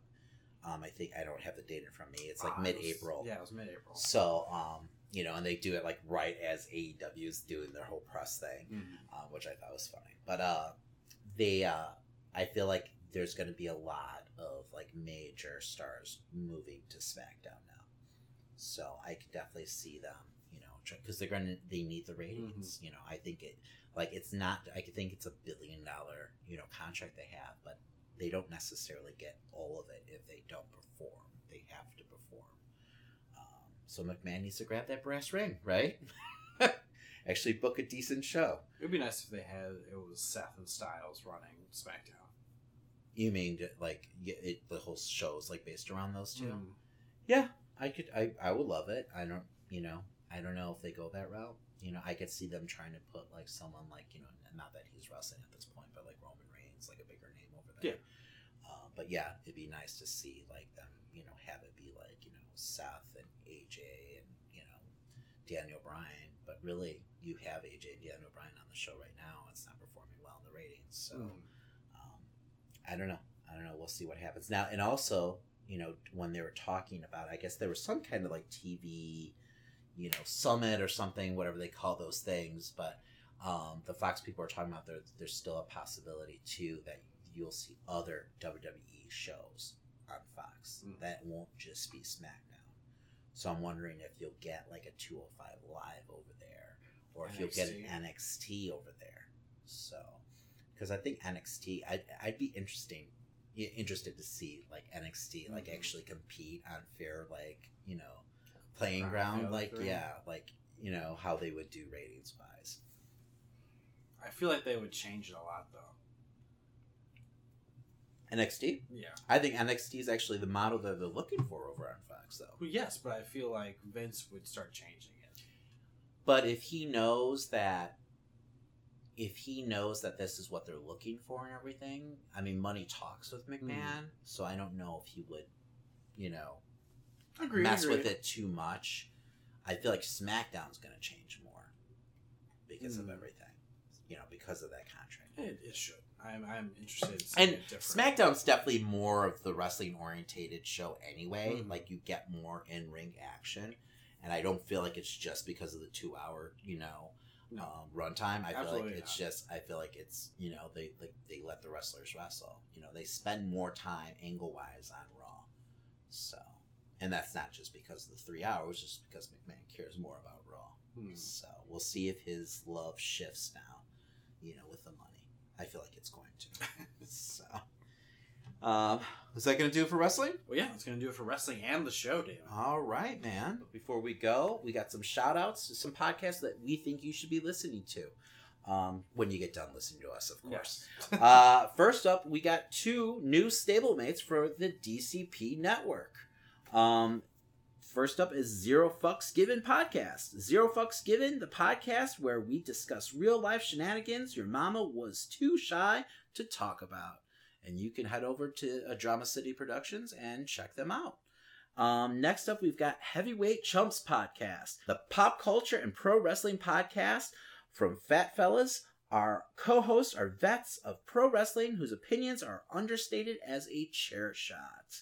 And once again, they're new stablemates of the DCP. So go ahead and give them a listen. Next up, we have the Bang Radio Hour. NFL football is a funny game. Hilarious, in fact. Don't believe me? Listen to the Bang Radio Hour podcast and have a laugh. Last but not least, Dumb and Busted, a true crime comedy podcast that brings you stories of insane stupidity and exceptional genius. So go ahead and give them a listen, and also check us out over at Drama City Productions. Yes, head over to dramacityproductions.com to hear us and all of our stablemates. It's a fucking great time, so definitely check us out. That's right. And you could also hear us over on Podbean, iTunes, and wherever else you listen to your favorite podcasts. Yes, we're not going to try and name them all this week. No, fuck that. Other than that, we're on social media. We're on every fucking social media. We're on Yes. Instagram, Facebook, Twitter. Yes. Definitely check us out. We definitely post different things in different areas. Yes, we try to keep you up to date with all the nerd news that's happening.